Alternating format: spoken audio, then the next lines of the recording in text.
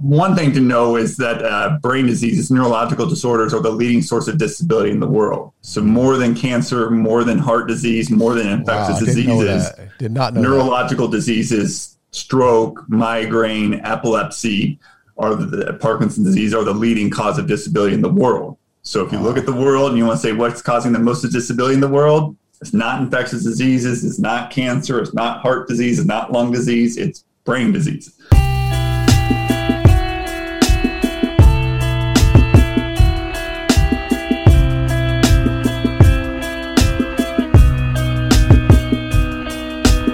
And welcome to the Darren Woodson Show.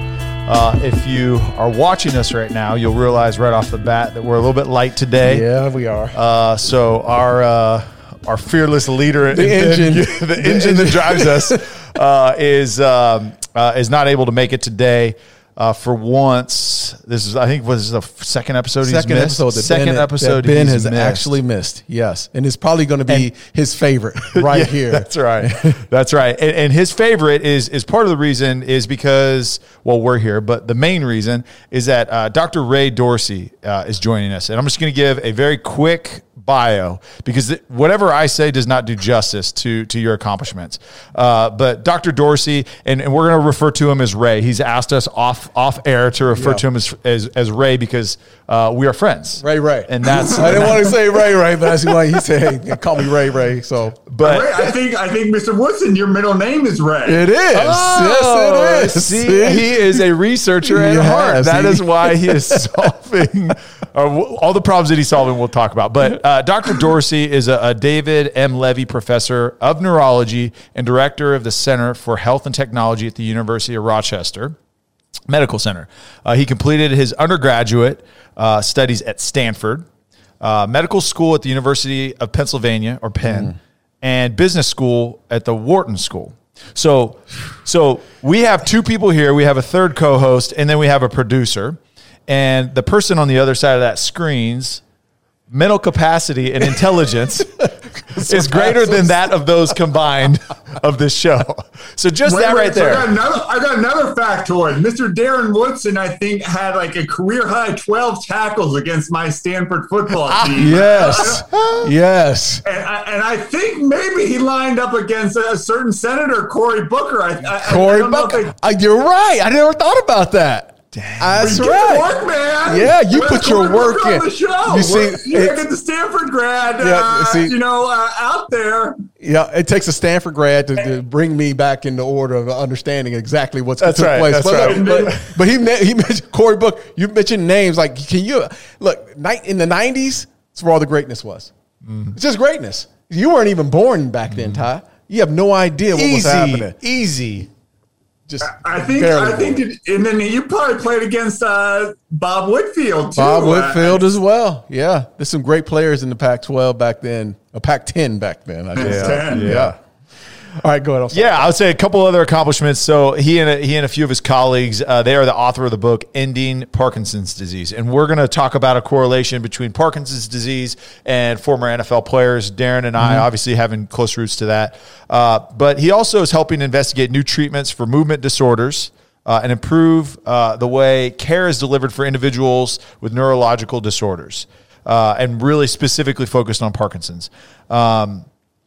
Really, we are so thankful for everything, that you're doing to really help eradicate and treat this disease, but also just for the time that you've taken out of that mission to join us today. So thank you so much. My pleasure. Delighted and excited to be with you guys. Awesome. So if you've listened to the show in the past, we really like to dig into the journey. You have a very, very specific, impactful career path that you've chosen, and your purpose is to combat Parkinson's disease. But how did we get there? So let's go back to young Ray, and where you grew up, what family life was like, going through school. What was it like for you? So I grew up in Cincinnati, Ohio, so I'm used to my football team losing. I still remember, so I'll give you a story. So 1981, 9 years old, I have four brothers, but there are three of us all right one after another, huge Bengals fans. Ken Anderson, Bengals playing Joe Montana in Super Bowl 16. Yes. Mm-hmm. Yep. Pete Johnson, not once, not twice, not 3 times, but 4 times, stuffed at the goal line. Yeah. Bengals lose Super Bowl. Dorsey boys in tears. Yeah. Oh, man, I'm sorry to hear that. That's probably your only chance. I know. Play action would have been nice, I think. Might have been the goal, but it was 1981, so there wasn't much play action. So the Cincinnati Bengals, the 91 Cincinnati Bengals are watching that Seattle Seahawks Patriots drive. And they're like, we know how you feel. Yeah, we know how you feel. Right One there. other play call would have been the difference in the Super Bowl. Bootleg, something. Yeah. Okay, so grew up in Cincinnati, heartbroken at 91. Where do we go from there? Before that, 81. 81, I'm sorry, 81. Yeah. Way before his time. So, both my parents are psychiatrists, so I rebelled and I became a neurologist. That's the big rebellion. So I always knew I wanted to be a doctor. And then, the brain's a pretty cool thing to study. And Parkinson's disease is a very treatable condition, but now it's the world's fastest growing brain disease in the world, even faster than Alzheimer's disease. And my colleagues and I wrote this book because it's titled Ending Parkinson's Disease. But we think the first thing you need to do to any pandemic is to prevent people from becoming further affected, whether that's chronic traumatic encephalopathy for football players. We're not going to cure CTE likely. I hope we do. But, we can prevent a lot of people from ever getting CTE. We can prevent a lot of people from ever getting Parkinson's disease. We can prevent a lot of people from ever getting Alzheimer's disease.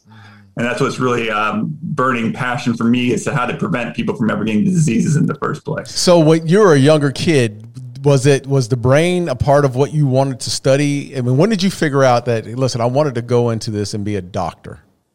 I remember 7 years old, I was asked, what do you want to be when you grow up? And I said, a doctor. And I said, why? And because my mom and dad are. So it wasn't a very deep thought, but it was deeply ingrained. Yeah.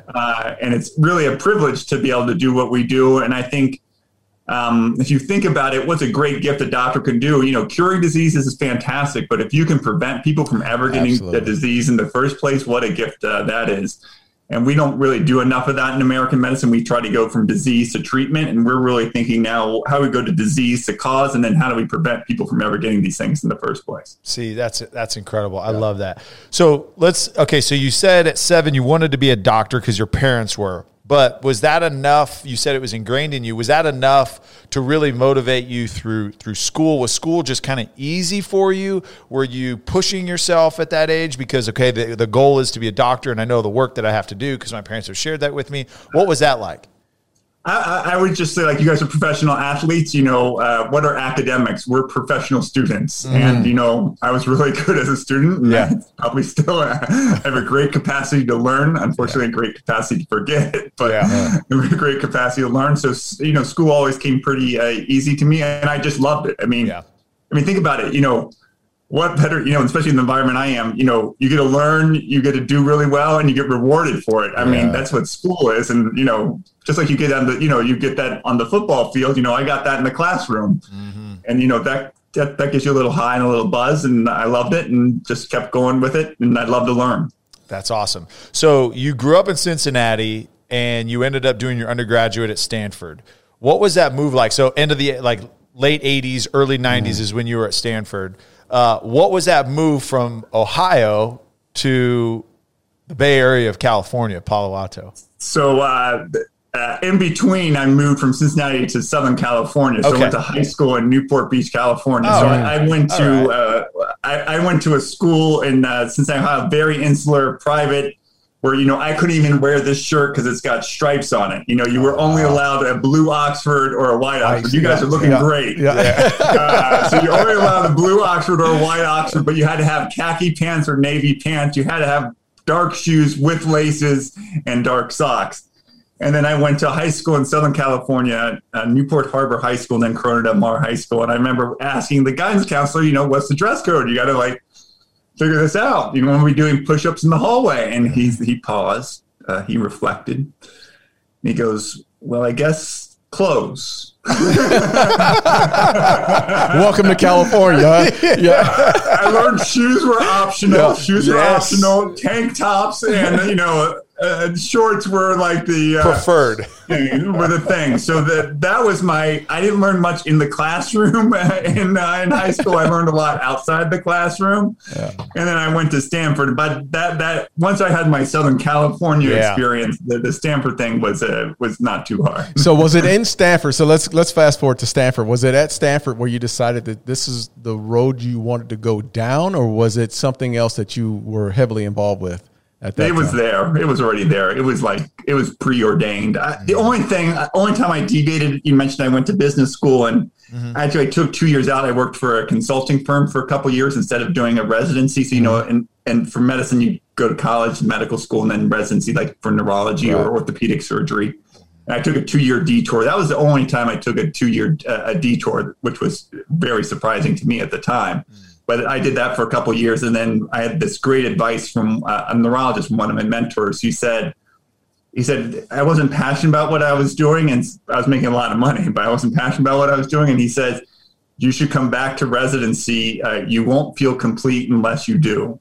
You won't feel complete unless you do. And so I called my wife, bless her, and I said, what do you think about my going back to residency and, taking a figure off my salary? And, we had a couple kids at the time.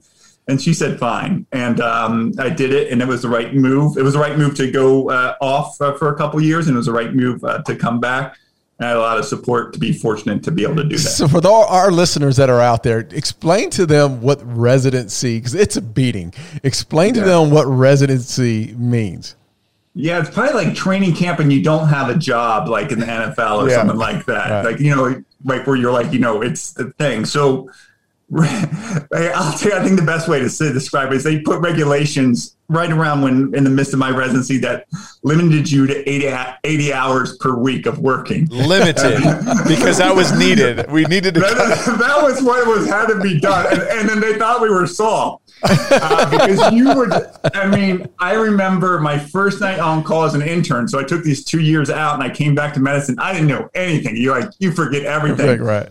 After 2 years. And I went at 7:00 in the morning and I was on call overnight, which means you stay in the hospital overnight. I was there till 10:00 the next day, having not slept. And so I saw nurses come and go, shifts come and go. So I was like, I literally thought I was going to have a seizure from just being, I was up for 36 plus hours a day and it was just crazy. It got better once I figured out what I was doing, but it could be that extreme. And it's gotten better, but it's still bad and it's still exploitative because, you're getting paid, $40,000. I got $40,000 a year, working 80 hours a week, it's fine, 40,000, but but when you're going through medical school, right? And that's not the picture that you have in your head, right? Like I'm going to work my tail off right now to not sleep and make $40,000. And I get it. That's all part of it and you expect it. But that was a perfect analogy, the training camp. It was. Yeah. You're like, when is this going to end? Is this ever going to end? And it's like Groundhog Day every day. And we only make $1,000 a week. And this is a beating over and over. No autonomy and no control. None. Zero. Yeah. You had this pager. You carried this is like, I don't know, you guys remember a pager. Yes. You had a pager. You could not go to the bathroom without getting paged. It was just like, it was just messed up. So where did you do your residency? University of Pennsylvania. I did one in city, my internship, my first year at Evanston Hospital in Northwestern in Chicago. That was fine. Then the bigger those Mecca hospitals, just like, they're Mecca, football schools, the Hospital University of Pennsylvania in Philadelphia at Penn. And I think it was the first teaching hospital in the country. One of the first. And so it was intense, but I had great guys, just like you guys, what gets you through is, you have great camaraderie with these guys. They were all guys in my class and we just had a fantastic time together. That's awesome. I'm going to take a shot at Philly right now.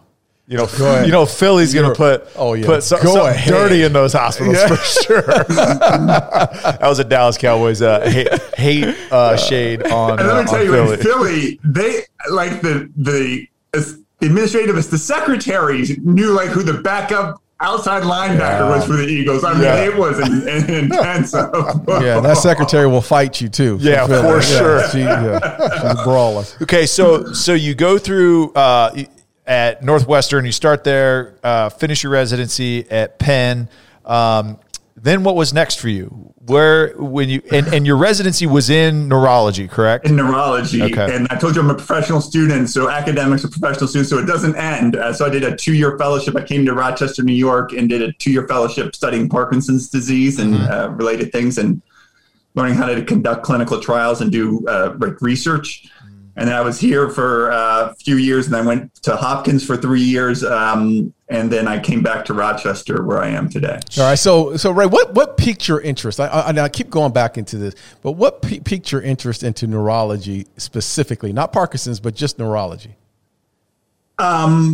I was thinking it was like I was really interested in neuroscience, and I knew that's what I wanted to do. And we had a great program at Penn where you did extra psychiatry, extra neurology, and extra neurosurgery. And so when I did that, I was like, neurology or neurosurgery?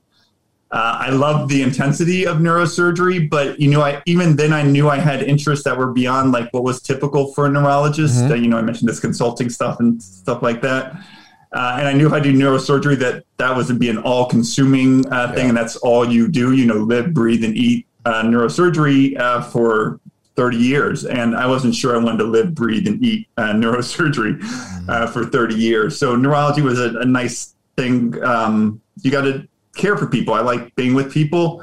You tend to be with older people because that's the demographic, and I kind of like hanging out with older people, and there was a lot of need. And I just outstanding teachers. I mean, you just can't underestimate. You had great coaches, and I think Dave Campo, like your former year, was like your Pennsylvania college, guy. The guy who coached you in college was your head football. I mean, like that. I mean, how much influence has he had on your life? And you get these relationships that you get, and so those are really powerful. Describe the difference for those that maybe, because I would say it was even for a long time hard for me to distinguish the difference between neurology and your parents' psychiatry or psychology. So describe the difference to listeners and the disorders associated with each. I would say one is the disorders. So like the psychiatry is more depression, bipolar disorder, substance abuse, schizophrenia, neurology, stroke, seizures, migraines, Parkinson's disease, multiple sclerosis, ALS. Lou Gehrig's disease. And then there's an orientation. Psychiatry looks at behavior a lot. Neurologists look at a lot of anatomy. So you damage this part of the brain, you can't move this arm. You damage this part of the brain, you lose memory. You damage this part of the spinal cord, you can't move your legs. So neurology is really, really focused on the anatomy of the brain and the spinal cord and the nerves, and that's kind of how we look at the world. So if we see somebody's can't move their right arm, where does that localize to in the brain? That means that the left part of the brain, some damages to the left part of the brain. So we neurologists are really focused on trying to figure out what a symptom is and tying that to the location of the brain or spinal cord. How often is there carryover, right? If there's a behavioral, not side effect, but a symptom, behavioral symptom, but it's actually a neurological issue. Like, how often does that cross over, whether it be a tumor or something else? Yeah, all the time, because these are just artificial ways of looking at the world. It's just like, a defensive back looks at the world much differently than a running back, right? Yeah. You're all playing the same game. But, the defensive back is looking at the quarterback and looking at the wide receiver, and the running back is like, I'm not going to get killed. Yeah, right. We don't think that. We don't think that. We think about which one of those DBs are we going to run over. Yeah, that is not the truth. It's fight or flight. Yeah. And then Alzheimer's disease, chronic traumatic encephalopathy. So you get impulsivity, and the neurologist says, well, that's because you're damaging the frontal lobes of the brain. The psychiatrist is like, well, what can we do to modify that? How can we change the behavior? Can we give cognitive behavioral therapy to help them out? So some of these things, they're just two different ways of looking at the world, that neither is better or worse, but they're both complementary, and they're just different orientations, but they overlap all the time. Okay. That's helpful, because I think right now mental health is at the forefront of our society, right? Especially the last few years. And I'm not going to say it's the platform has just grown, really with the CTE, which is a physical neurological ailment, but then mental health. I know like Brandon Marshall is a good buddy of mine. And, he brought awareness back in 2012 and 13 to the mental health side, the bipolar disorder. And now with COVID, right, the mental health is even more on the forefront because of the effects, the side effects that came from isolation, from all the things that COVID brought. So, and that's one of the questions I do have for you, Doc, has the mental health aspect been there forever? And why is it all of a sudden that we have started to shed all this light on it right now? Well, think about what we're doing to ourselves. The worst punishment that humans gives to other humans is solitary confinement. Yeah. And what are we doing? I should be hanging out with you in the studio, right? And we'd be, grab lunch and we'd go play, shoot some hoops or something, right? That's what we would be doing. Right. So we'll do a rain check on that. But for the kids, no kids kids love school, right? Every 5-year-old loves to love school. Why do they love school? Not because they're learning that 2 + 2 = 4. I like that, but most kids are because they're going to hang out with their buddies. Yeah, right. And they get to make new friends, and they get to socialize, and they get a really nice teacher who cares about them. So I think all those things that we're giving up, I think in some cases we're giving up too much of it. We don't mean to be doing as much as we are doing, and it's wreaking havoc. And I think it's wreaking havoc for young kids and for teenagers. I have a teenage boy, I won't go there, but it's just wreaking havoc for all of us. Yeah. And so I think it's just the worst punishment we give to people is solitary confinement. And what are we doing? Trying to get solitary confinement. So what is the interaction doing to the brain? What is it that I want? Yeah, we got to go down that road. So what's interaction like those kids that are sitting at home all the time? Now they're as opposed to those kids that are like myself and Tyler and how we all grew up. We're out active all the time. Mom had to call us in and say that the lights are going down. You come home. That's it. But what is it? What's the difference there? So the neurologist would say, what are the neuroanatomical differences that are happening? So one, we can't know because we don't have great ways of measuring it. So we'll just say learning in general. So how do we learn? Is that nerve cells, they're called neurons, make connections to other nerve cells. And in the process of learning, those connections become bigger and more efficient. Mm-hmm. So that's how you react to, when you see a different formation in the backfield, you quickly see it is, and you've learned to be able to recognize that in, half a second. When you're beginning, it takes you 2 seconds to figure it out. And just like, I can look at someone and say they get Parkinson's disease because I look at the way that they hold their hand. I've learned how to do that. When you're not learning, you're not forming those connections between nerve cells in the brain. And, you might be forming other connections that are, really good for playing video games, but they might not be really good for socializing and reading people's faces and carrying on a conversation. I mean, right, we can carry on this conversation not because if we did Zoom all our life, we would probably not be as good at carrying on conversations as we are carrying on conversations because we know what it's like to be in the room, and we can imagine being in the room, and we can imagine, my reaching across the table to do it. So, when we're changing the way we learn and we're learning less, we're making less connections, probably in less valuable parts of the brain that are important for being a happy and functioning, 7-year-old or 17-year-old or 70-year-old. Man, I never really correlated, right? Because you always think it's an emotional issue, but the physical changes that, the kids over the last few years. And I would say even too, just culturally, I think we were already trending that direction, and then it was just accelerated by COVID, right? Because everything was virtual, everything was text, everything was FaceTime, everything. I mean, it's not like this is all new technology, right? We were already trending in that direction. So in neurology, what is one of the hot things? And I want to get into specifically what you do. I want to get a couple of these out of the way. But what is a hot topic that you guys in the whole neurology? And I know you've got to focus on Parkinson's, but what is a hot topic that is at the forefront of research and conversations within the research community? So I'll put away aside Parkinson's disease. One thing to know is that brain diseases, neurological disorders, are the leading source of disability in the world. So more than cancer, more than heart disease, more than infectious diseases, did not know neurological diseases, stroke, migraine, epilepsy, Parkinson's disease are the leading cause of disability in the world. So if you look at the world and you want to say what's causing the most of disability in the world, it's not infectious diseases, it's not cancer, it's not heart disease, it's not lung disease, it's brain disease. So that's probably the biggest thing. Now, I think a lot of people are like excited, can you take the electrical activity that the brain is, think of it as like a computer, and can you read that with a computer and have your different body parts move? So you guys have probably seen even probably some football players, they've got paralyzed, and you can like map the electrical activity that's going on in the brain, and then use that electrical activity to move your arm that's previously paralyzed, or move a dot or a cursor on a screen. Can you externalize the brain? I mean, I think that's that's pretty powerful stuff. Yeah. Have you heard, and we're totally tangent here, have you heard like Elon Musk's his whole thing, the implant? Is there any validity to that? Is that doable?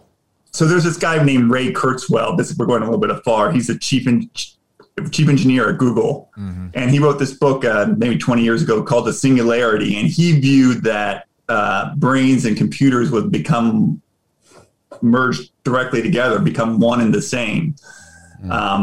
And so, I think there's a lot more to being human than just the brain and just being a computer. But I think those kinds of things could be happening. There's got a ways to go, but it's out there.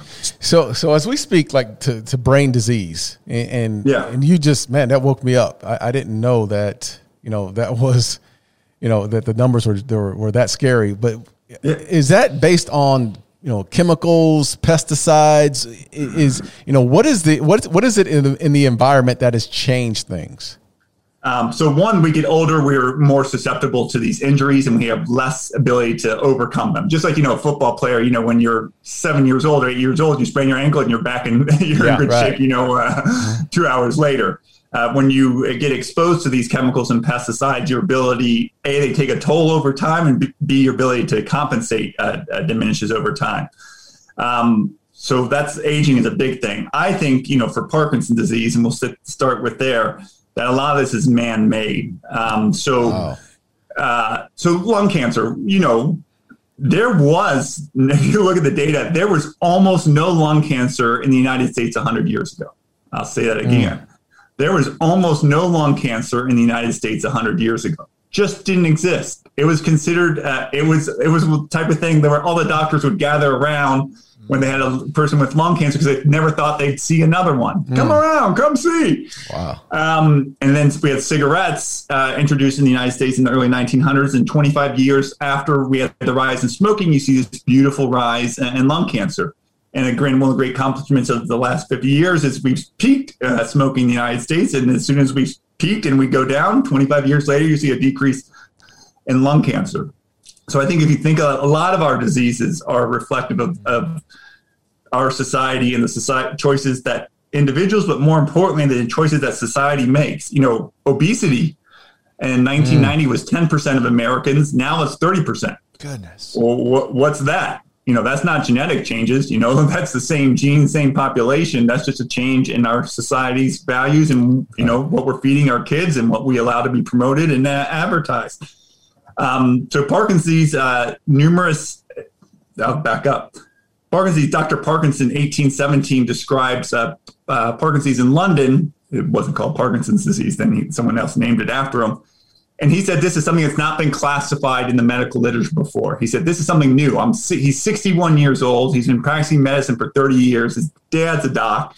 So if you're 61, what's going to get you to write a long essay describing 6 people is you got to see something new and something like, hey, I haven't seen this before. And he's describing 6 people, 3 of whom he just really observing walking the streets of London with Parkinson's. Well, what's going on in 1817 in London? It's the height of the Industrial Revolution. England's the capital, and there's something called the London Fog. And the London Fog, I don't know if you guys have been watching The Crown or thing like that. The London Fog has everything to do with air pollution. It was so bad you couldn't even see across the street. People would be walking around covering their mouths and nose because it would burn their mouths and nose.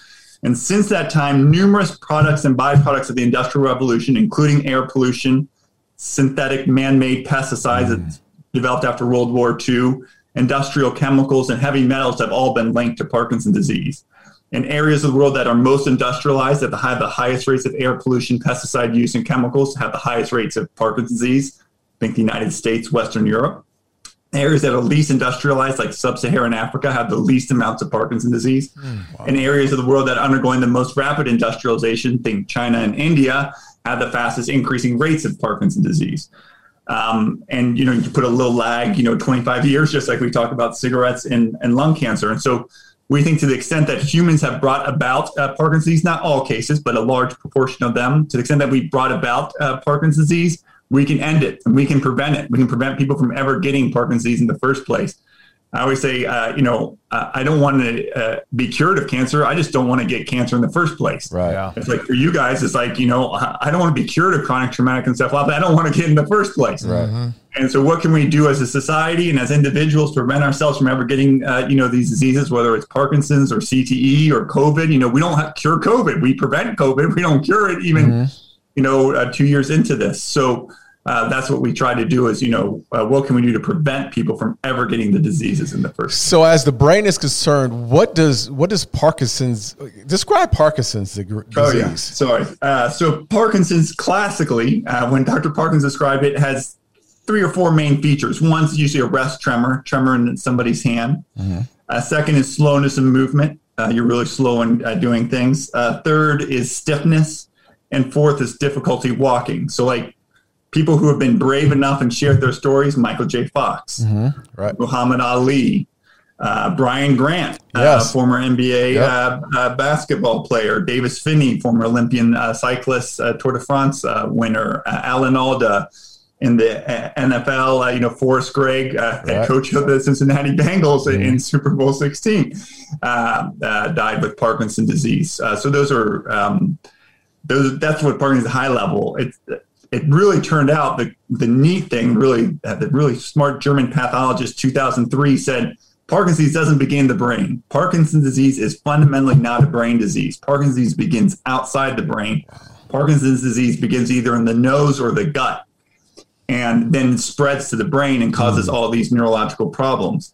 And so you say, well, the nose and the gut, well, what's that got to do with Parkinson's disease? Well, that's where air pollution, pesticides, industrial chemicals, and inhaled heavy metals, they're either enter in through the nose, or pesticides, or contaminated groundwater are consumed through the gut. And so that the earliest symptoms of Parkinson's disease aren't tremor, they're actually loss of smell and constipation. So people develop a loss of smell and constipation 20 years before the tremor appears. So that's really insight. 2003, Heiko Brock said, hey guys, Parkinson's disease, we all think it's a brain disease. It's actually not. The disease actually begins in the nose, for many people, begins in the nose or the gut. And oh, by the way, that's where these environmental pathogens, disease-causing factors enter the body. And oh, by that's where the earliest symptoms of the disease are apparent. So what does it do once it gets to the brain? The neurological effect, right? You said constipation, loss of smell, but neurologically, what does it do within the brain? So classically, it leads to loss of nerve cells that produce a neurotransmitter called dopamine. And so dopamine is responsible for controlling motor function. And it's in a particular circuit in the brain that controls movement. So they have a lot of trouble initiating movement and a lot of trouble stopping movement. So if you see people with Parkinson's disease, they're shuffling their feet often very, really, really, really fast, and they have a hard time starting to walk. If you've ever seen the movie Awakenings with Robert De Niro and Robin Williams, you have the person's walking and they get stuck and they can't move their feet, and they have a lot of time stopping it. So they have a lot of trouble with their motor function because that circuit is affected. As I alluded to, it's not just that motor circuit that's affected, but there are lots of other circuits, including the circuits that affect depression and mood and anxiety. There are circuits that affect memory and cognition, which are affected later in the disease. So as the disease marches its way through from the nose and gut to the lower parts of the brain to the higher parts of the brain, you see other symptoms develop. Want to take a quick break from the episode and tell you guys about a brand new partnership. Because you guys listen to the podcast, companies are now coming to us and wanting to be a part of this. Yeah. And that's 100% because of you guys. So wanted to tell you about an exciting new partnership. Man, this is a great partnership, and it's a long-time friendship that I've had with Choctaw Casino and Resort, located in Durant, Oklahoma, just across the Red River here. Easy drive, great people, great resort. The new renovations going on. Got a fantastic pool that's outside. So if you got kids, if you have kids, or if you just want to get away alone with your wife, your girlfriend, whatever, your partner, doesn't matter what it is, go over to Choctaw Casino and Resort. Have a great time. Again, we always talk about relationships on this podcast. We have a great relationship with Walter Allen, who's over there, and the people over at Choctaw Casino have just been wonderful. Yeah. Hopefully you don't have a wife and a girlfriend at the same time. Hey, a little bit of both, but have a good time anyway. But yeah, like Darren said, go check them out, Choctaw Casino and Resort. Now back to the episode.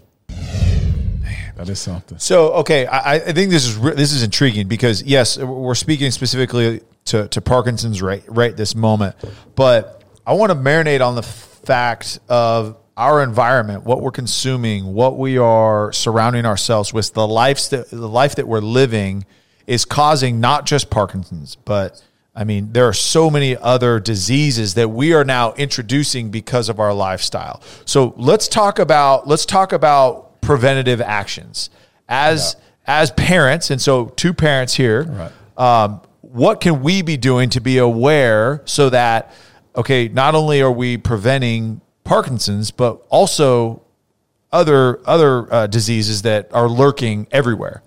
Listen, you guys are both athletes. If you want to, the benefits of sports and athletics is just overwhelmingly positive. For Parkinson's disease, people who are physically active at my age, I'm your age, in their 40s and 50s, 3.5 to 4 hours of running or swimming a week decreases your risk of Parkinson's by 20%. Jeez. 3.5 to 4 hours of vigorous exercise a week in your 40s and 50s decreases your risk of ever developing Parkinson's disease by 20%. That's like a no-brainer, right? Yeah. And that's just Parkinson's. That also holds true for Alzheimer's disease. That holds probably even more true for cardiovascular disease, for cancer.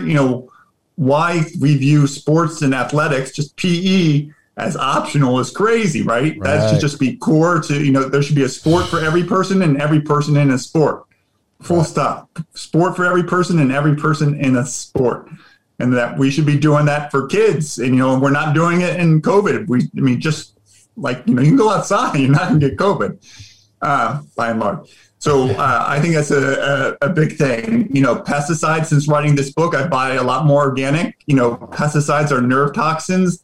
They target the parts of energy-producing parts of cells that we know are damaged in Parkinson's. Some dissolve in fat, so the brain is fatty, and so it gets into the brain. So we need to, I buy a lot more organic. I wash all my fruits and vegetables, and we need to tell the EPA that we need to get rid of dangerous, toxic pesticides that we know increase the risk for Parkinson's, that we know increase the risk for cancer, that we know increase the risk for ALS and Lou Gehrig's disease. We need to, call on our government to represent and make our food safe for us. Those are things. I can go on. Head trauma is a big issue for Parkinson's disease, for ALS. We will talk about football, but if you're biking, you should wear a helmet. If you're skiing, you should wear a helmet. Everyone puts a seatbelt on, and no one's like it's all bent out of shape in a car, and that saves lots of lives. Right. So there are lots of things that we can do both as individuals and as society to decrease our risk of Parkinson's and a wide range of other conditions. So I wanted to go down that road because this is one of the reasons I really wanted to get on this interview with you was the effects of playing football or a violent sport where the head trauma is involved, whether it be football or MMA, boxing, or just boxing as well. Yeah. I mean, what's your thought process on allowing an 8-year-old, 9-year-old, a young kid to play football starting at the age of 8? Yeah, I'd be concerned. So if you guys haven't, every NFL player should read this paper. So I'm going to show you that this paper, if you guys haven't read it, you should read it. So this is I think the most important paper. Can you see my screen? Yes. This is the most important paper for every NFL player concerned about chronic traumatic encephalopathy should read it. And you should invite Dr. Ann McKee right down here, Ann McKee from Boston University. You should have her on your show. She's outstanding. So in 2017, not too long ago, they looked at the brains of 202 people who had volunteered to donate their brains who had played football. 202 people donated their brains to evaluate their brains after they died. Of that 202, 177 had chronic traumatic encephalopathy. So of the 202, 177, 87% had chronic traumatic encephalopathy. These are people who volunteered to give their brains. So it's not just a random sample. So this is limited in that respect. Of that, there were 111 NFL players of this 202. 110, 99% had chronic traumatic encephalopathy. Wow. Nothing in science gives you 99%. Wow. So only to give you a flavor, only 10% of smokers develop lung cancer, but 110 of 111 NFL football players develop chronic traumatic encephalopathy in this study. How many people operate with CTE that may not see symptoms or may not feel the effects or even know until postmortem? Yeah, so a lot of people don't have it, but in this study, a large proportion of people did have symptoms of the disease. And in the study, the more you played football, so like the NFL players were more likely to have CTE and more likely to have symptoms than even the high school players. So in this study, I think they looked at 17 high school players, just played high school, no more. And even 3 of those 17, 20% of the people in high school only had CTE in their brains. So, and bringing it real here. So I played football for 28 years of my life. When do you really start to see that decay in functionality of the brain, or you really start to see those effects? Because I'm 5 years out of retirement. I would, and who knows, right? I don't have anything to compare it personally to. This is kind of how I've felt like my life has just gone, and I still feel very functional. But when is it when I should start to say, okay, hey, these are things that I need to start paying attention to, and then I've got a follow-up question after that. Wow. And I know this is not your area of expertise, so I don't want to put that on you, and maybe that's an unfair question. So in the study, the average age at death, right? These are all people who didn't have their brains after, was like around 66. My guess is people were experiencing symptoms in their 40s and 50s. Ann McKee will tell you exactly when, but that's when I think people would start experiencing it. So on the show, we really do talk about maximizing the life that we've been given. And making sure that we are, like you said earlier, continuing to learn, but continuing to grow. So from a mental health and brain health standpoint, you mentioned exercise, you mentioned eating organic. Is there anything else? Because there's the concept of functional neurology, and I don't know your opinion on that, but that we can actually help build our brain like a muscle. Yeah. So so I told you about exercise, 20% decreased risk. Mediterranean diet, high in fruits and vegetables, low in animal products, can also decrease your risk of Parkinson's disease by likely 20%. Less robust evidence, and everything I say for Parkinson's disease also extends to likely to Alzheimer's disease and ALS. But you're just talking to a Parkinson's expert, so I look at the world through a defined lens. It's like Parkinson's. The other thing is sleep. So there was a really good study suggesting that people who sleep, I think, more than 7 hours a day are less likely to develop dementia than people who don't. So that's another big thing. Can I go to the football thing for a little bit? Yes, go. Yes. So, your whole thing is freedom, right? The whole thing Darren Woodson shows, like, you have this great piece on freedom. I think professional athletes should be able to participate in their sports and be free from developing neurological complications. Yeah. We shouldn't be having sports that are putting 110 out of 111 people to develop chronic traumatic encephalopathy. We should modify, as a neurologist, we should modify sports so that we decrease the risk of people developing, long-term complications of it. People should be professional athletes and be free from having significant adverse health consequences. I mean, I don't think anyone gets bent out of shape if a swimmer is going to develop a little bit of a sore shoulder when they're, 50 or 60 years old. But, you'd like to be able to, know your name and, interact with your family members and not worry about being hyper impulsive or aggressive or moody or acting out your dreams or being demented because of a sport, because of your being a professional athlete in a particular sport. Yeah. We need to make professional athletes should be able to have the freedom from long-term health consequences because of their activity. Okay, so how does that? We need to go down this road. Here we go. Okay, so we all understand that the NFL is the biggest sport in America, right? I mean, it is what it is, and it's a violent sport. How do you see there being changes within a sport that is so popular and a lot of money's being made off that sport? What are you seeing as far as the changes that could be made?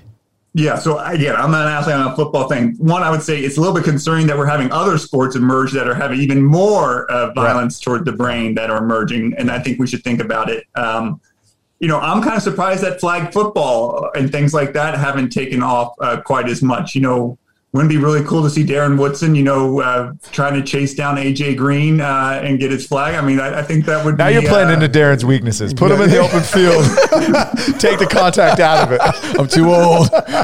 Dr. Ray, I'm out.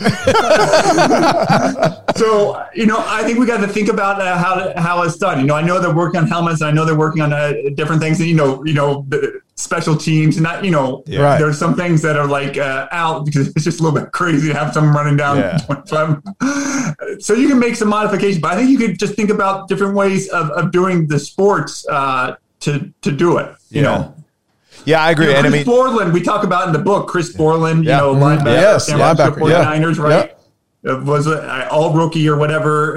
And then he retired after his rookie year because he said, I've seen the evidence, I've heard the stories, and thanks, but no thanks, even though this is what I love to do. Yeah. I think if you love to, it's great that I think sports are a huge part of society, a huge benefit. I just said that every person should be engaged in a sport and there should be a sport for every person. We just shouldn't be having sports that are going to cause, 110 of 111 football players to have chronic traumatic encephalopathy. Yeah. No, I think that's a great point. And take your neurologist hat off and put your fan hat on. And I think that's the question is like, okay, would I still engage with this sport? Would this still be the entertaining sport if we took X, Y, and Z out of it that make it? And I agree with you. I think the game needs to change. We know too much. Yeah. Absolutely. I think the technique has to be cleaned up. And there's avenues out there. There's this flex football concept that's in between flag and tackle that gives you kind of a soft shell helmet so that you can't use your head as a weapon. I mean, there's certain things that I think are on the horizon. There's just a question is what's the public reaction, right? The public's calling for it, but are they going to like the results of it? So just give you an example, NBA. Far less violent than it used to be. Kevin McHale taking out Kurt Rambis. McHale, that would be the end of Kevin McHale. It just didn't happen. And, we got Steph Curry, right? Yeah. Right. It changes. No, that's a great point, right? Different athletes, different styles. It all evolves. And that's a great point. Yeah, because like the 90s Detroit Pistons would never, ever – they wouldn't have a roster 5 minutes into the first quarter. Yeah. So, okay. So I want to get back to Parkinson's and I want to talk about your book and how you mentioned some things to prevent it, but what are we doing from a research to actually treat the disease for people that currently are experiencing it?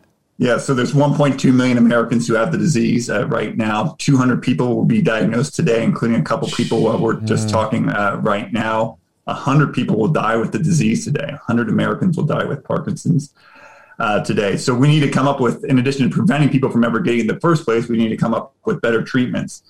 There are some genetic causes. About 15% of people, 10-15% of people with Parkinson's have genetic causes, and we're developing gene-directed therapies. So just like in cancer, we have gene-directed therapies. There are gene-directed therapies and Parkinson's that are in the pipeline. Turns out that Parkinson's disease and Alzheimer's disease and, quite frankly, chronic traumatic encephalopathy see these misfolded proteins that are found in the brain. And so there's actually, just like we immunize against the spike protein in COVID-19, we have immunizations against the COVID-19. There are now trying to develop immunizations, vaccines against Parkinson's disease, vaccines against Alzheimer's disease. You could even imagine vaccines against chronic traumatic encephalopathy. Wow. Those are still early stages, but, we just had this great therapeutic breakthrough in terms of developing a vaccine within 1 year of a new virus emerging. Can we apply that know-how and that great success story, one of the great accomplishments in the history of medicine, at least since I've been in medicine? Can we apply that to the leading source of disability in the world, brain diseases? And I think there could be a lot of promise to be had there. So, go ahead. I'll say research on the human brain is tough. Yeah. Because access to the brain, to actually see it in action and see it, obviously the CT, it's post-mortem. Now we get to study it after the fact. What are some technologies that are evolving, or are there any that help neurologists and researchers really dig in and understand the brain at a higher level? Because do you disagree that we still have a ton to learn about the human brain? Yeah, no, we're way behind. So, if you want to know if you have heart disease, you can go to the doctor and get a blood test and measure your cholesterol, and you can be told what to do about that. Relatively straightforward. If you want to know if you have HIV, there's a test to tell you we have HIV, and you can evaluate, the level of virus in the blood go down with treatment, and you can measure it and find out. You can't really do that for Parkinson's disease, and it's really hard to do it for other brain diseases. Imaging is the biggest area, in the last 20, 30, 40 years, is that you can image the brain, and you've probably seen pictures of people with chronic traumatic encephalopathy in vivo, while they're still living. You can see lots of just the volume of the brain has shrunk in people with chronic traumatic encephalopathy. So imaging has been our biggest tool for better assessing the brain. Imaging, though, usually just gives you a static look at the brain. So, you do an ultrasound and echocardiogram of the heart, you can see the heart, pumping and the like. We have no really good functional assays of the brain other than, something called an EEG for seizures. So we really can't see the brain function as well as we'd like to do, and certainly as well as we can do for other parts of the body. So I want to get a little personal here.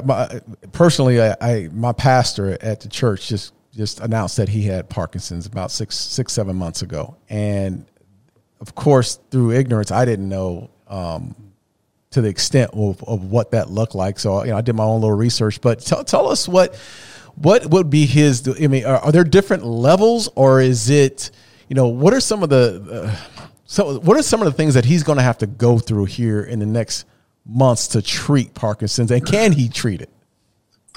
So one, sorry to hear about that. Two, you'll connect me to your pastor, and I'm happy to help him out. Absolutely.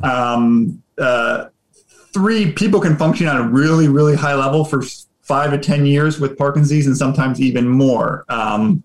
Michael J. Fox had Parkinson's now for 30 years, and I think he's written 3 books and been on 2 new shows all since he's had it. Janet Reno, I don't remember, was the former Attorney General of the United States. Yeah. She had Parkinson's and served as Attorney General. Pope John Paul II, for your pastor, had Parkinson's disease, and, the last few years of his life were really troubling. But, he probably had Parkinson's disease for more than 10 years and was highly effective as a pope. For it. Brian Grant, the former former NBA basketball player, likely had Parkinson's while he was still playing in the NBA. Wow. This guy, Rich Clifford, did a spacewalk at age 43, 2 years after he was diagnosed with Parkinson's disease. So if you can do a spacewalk, if you can be an attorney general, if you can be a pope, and you can write books, and you can play in the NBA, all with Parkinson's disease. Brian Grant didn't have a great year, but you can function at a high level. Exercise is hugely beneficial, not only to prevent Parkinson's disease, but but beneficial for people with the disease. Numerous studies have shown that bicycling, swimming, vigorous exercise helps people with Parkinson's disease. So that's what your pastor should do, at least an hour a day. And I mentioned Parkinson's is loss of these dopamine-producing nerve cells in the brain. The most effective medication, which is quite effective, is something called levodopa, which is just a precursor to that dopamine. Mm-hmm. And so people with Parkinson's disease can really function with that medicine and exercise and appropriate care at a really high level for the first 5 to 10 years of disease. The problem with these diseases is they get worse over time. The nerve cells continue to die off, and therefore you need more and more medication. The more and more any medication you take, the more and more adverse effects, side effects you get of that medication, and the disease can be quite disabling, especially over the long term. But people, especially the first 5 to 10 years in general, can function at a really high level with the disease and lead productive lives as a pastor, as an actor, as an athlete. What about caffeine, and what about what's the artificial sweetener that aspartame? So aspartame, yes, yeah. So caffeine, it turns out, decreases your risk of developing Parkinson's disease and might be helpful. So this is your excuse to have your 1 to 4 cups of caffeinated coffee or tea or chocolate. If you're like me, that can be beneficial. Caffeine has its own side effects, anxiety and headaches and stuff like that. But it can be beneficial. Artificial sweeteners probably, to my knowledge, have no role in Parkinson's disease. Okay. But I've grown really skeptical of some of the things we do to ourselves and some of the things that we eat since writing this book. Yeah, and I think that you talked about pesticides and the effects that those have, but what about these processed foods and the amount and whether that leads to obesity? So obesity is again, we're doing it to ourselves. 10% U.S. obesity in 1990, right? So when you're playing college football at ASU, 10% of people obese. Now it's over 30%. Mm-hmm. There are lots of things that we can see in our society, that we can see in our kids' school. I was at the University of Alabama. My brother is a psychiatrist in Alabama. And I was flabbergasted at the flagship school for Alabama, how many people I saw that were 15 to 50 pounds overweight at age 19. And then I was like, why is this? And then I went to the student union. The student union was essentially only fast food. Crap food. Oh. Yeah. And that's where every kid was eating, not every day, but multiple meals a day in the student union. And I'm like, you're a university. Why are we doing this? And, even my hospital does it. We have Pepsi machines in the hospital cafeteria. Right. We're just making some really fundamentally bad decisions that are having enormous adverse consequences, for the best and brightest, right? Yeah, it's the best and brightest of Alabama, and we're pumping them full of fast food. And that's the reason why we do this show. This is the reason why. What you just said right now, Doc, is the reason why we do the show, because a lot of people are just not aware, specifically young kids or parents are just not aware of what they're doing by ordering fast foods, by going to places where their kids are drinking soda.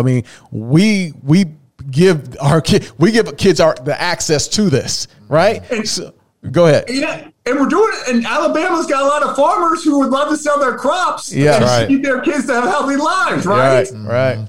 And how about helping the economy of Alabama? Do multinational corporations really need the money from the University of Alabama students? Come on. Yeah. That's exactly right.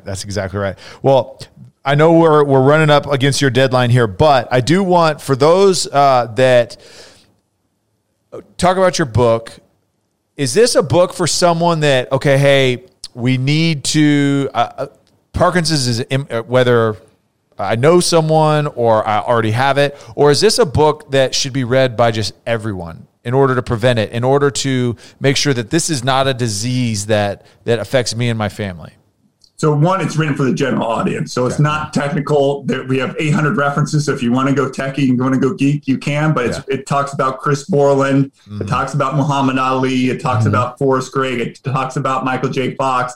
It tells everything's told through story. So it's about stories of regular people from all different parts of the world and their experiences with Parkinson's. Everything from researchers to patients with the disease. So it's written for everyone. Second, any of your listeners who can't afford the book, they're just going to email me at info@endingpd.org. info@endingpd.org, and we'll send them a copy for free. Just give us your mailing address and we'll send you a copy for free. I love that. If anyone has questions about Parkinson's, they can just email us and we'll answer them. info@endingpd.org. We're happy to do so. Anyone's got stories, football players, athletes who want to share their story, we love to hear them because we learn from you. I love that. So the book is written for everyone because even if you don't have Parkinson's disease, my lifetime risk of developing Parkinson's as a relatively healthy doc is 1 in 15, which is six. My lifetime risk of dying in a car accident is 1 in 100. So, I wear seatbelts and I drive a safe car and airbags and all that good stuff. My lifetime risk as a doc with no really significant family history of the disease is 1 in 15. Yeah. And, amazing. I just assume not have Parkinson's, and my wife would just assume I don't have Parkinson's. That's right. Yeah. Either. So that's what we really want to do is highlight how we can prevent and end the disease. And we give really 25 actions on what we can do to prevent and end Okay, Parkinson's. one question real quick here before we get off here. Will we ever defeat Parkinson's disease? 100%. We can do it. We've done it. So your father, both your parents grew up around polio. Yeah. And polio shut down community centers in the 1930s, 40s, and 50s. And then what changed the course of polio was FDR may have had the disease, Franklin Delano Roosevelt. And they started a March of Dimes in 1938 that literally flooded the White House with dimes. They could shut down the entire White House. We talk about in the book. Raised millions of dollars for Jonas Salk and later Albert Sabin to develop a vaccine in 1954. 16 years after the March of Dimes, polio was, we had a vaccine, and polio is eradicated from the United States and nearly eradicated from the entire world. You and I there's not even a polio treatment. Yeah, right. There's not even a polio doctor in the U.S. because no one's got polio. 1980s, not so long ago, another virus was uniformly and rapidly fatal, unidentified, unknown. And then a group of activists in New York City and San Francisco made their voices heard. They created something called ACT UP. They said for people with HIV, silence equals death. That was silence equals death. And they changed the course of it. Think Magic Johnson. When Magic Johnson was diagnosed, everyone thought he was going to die. Yeah. Here he is, how many more championships later, how many different businesses, the man's amazing. And they changed the course. And for Parkinson's, silence equals suffering. So we've addressed it with polio. We've addressed it with HIV. How many millions of us don't have HIV because of the bravery and the courage of those activists? I mean, think about that, right? That we don't have it. Right. We're not treated. We just don't have it because, they figured out the safe sex practices and condoms are widely used. Wear a condom. And then, Mothers Against Drunk Driving, a third example. They realized that the goal of Mothers Against Drunk Driving who suffered unspeakable harm, right, to their families, they didn't say we need more trauma centers and better ambulances. They say we need to stop drinking and driving. Right. And drinking and driving is socially unacceptable right now. For your kids, it's just like, it's like the worst. I mean, it's like, who would think about drinking? You don't even discuss it as a parent. Right. It's like, because they already know. So 3 great examples of where in history, when people have made their voices heard, really had huge courage. We need to follow the courage of the Michael J. Foxes, the Brian Grants, the David Spinneys of the world, and make our voices heard and stop Parkinson's disease and stop chronic traumatic encephalopathy and make the world better, not just for our generation, but for all subsequent generations. Right. I love that. Yeah. And I love that stance because that goes against our healthcare system really as a whole, right? The revenue is prevent disease. The revenue is generated treating disease, not preventing it. Yep. And I love your mindset. And if you take anything away from this, whether it's cancer, whether it's Parkinson's, whether it's Alzheimer's, they are preventable by how you take care of your body, what you consume, how you move. There are so many things that you can do to lower your risk and ultimately eradicate these diseases. So thank you for sharing. Dr. Ray Dorsey, one more time, how can we find you? Info@endingpd.org. If you have a question, anything about Parkinson's disease, let us know. Mr. Woodson, you'll connect your pastor to me. We'll be happy to set him up and take care of them. Anyone can't afford the book, we're delighted to send you a free copy. Info@endingpd.org, and delighted to come back on the show and do it in person. Yes, next time for sure. For sure. You're going to come with great news too next time for sure. Outstanding. Thank you, guys. Thanks again. time.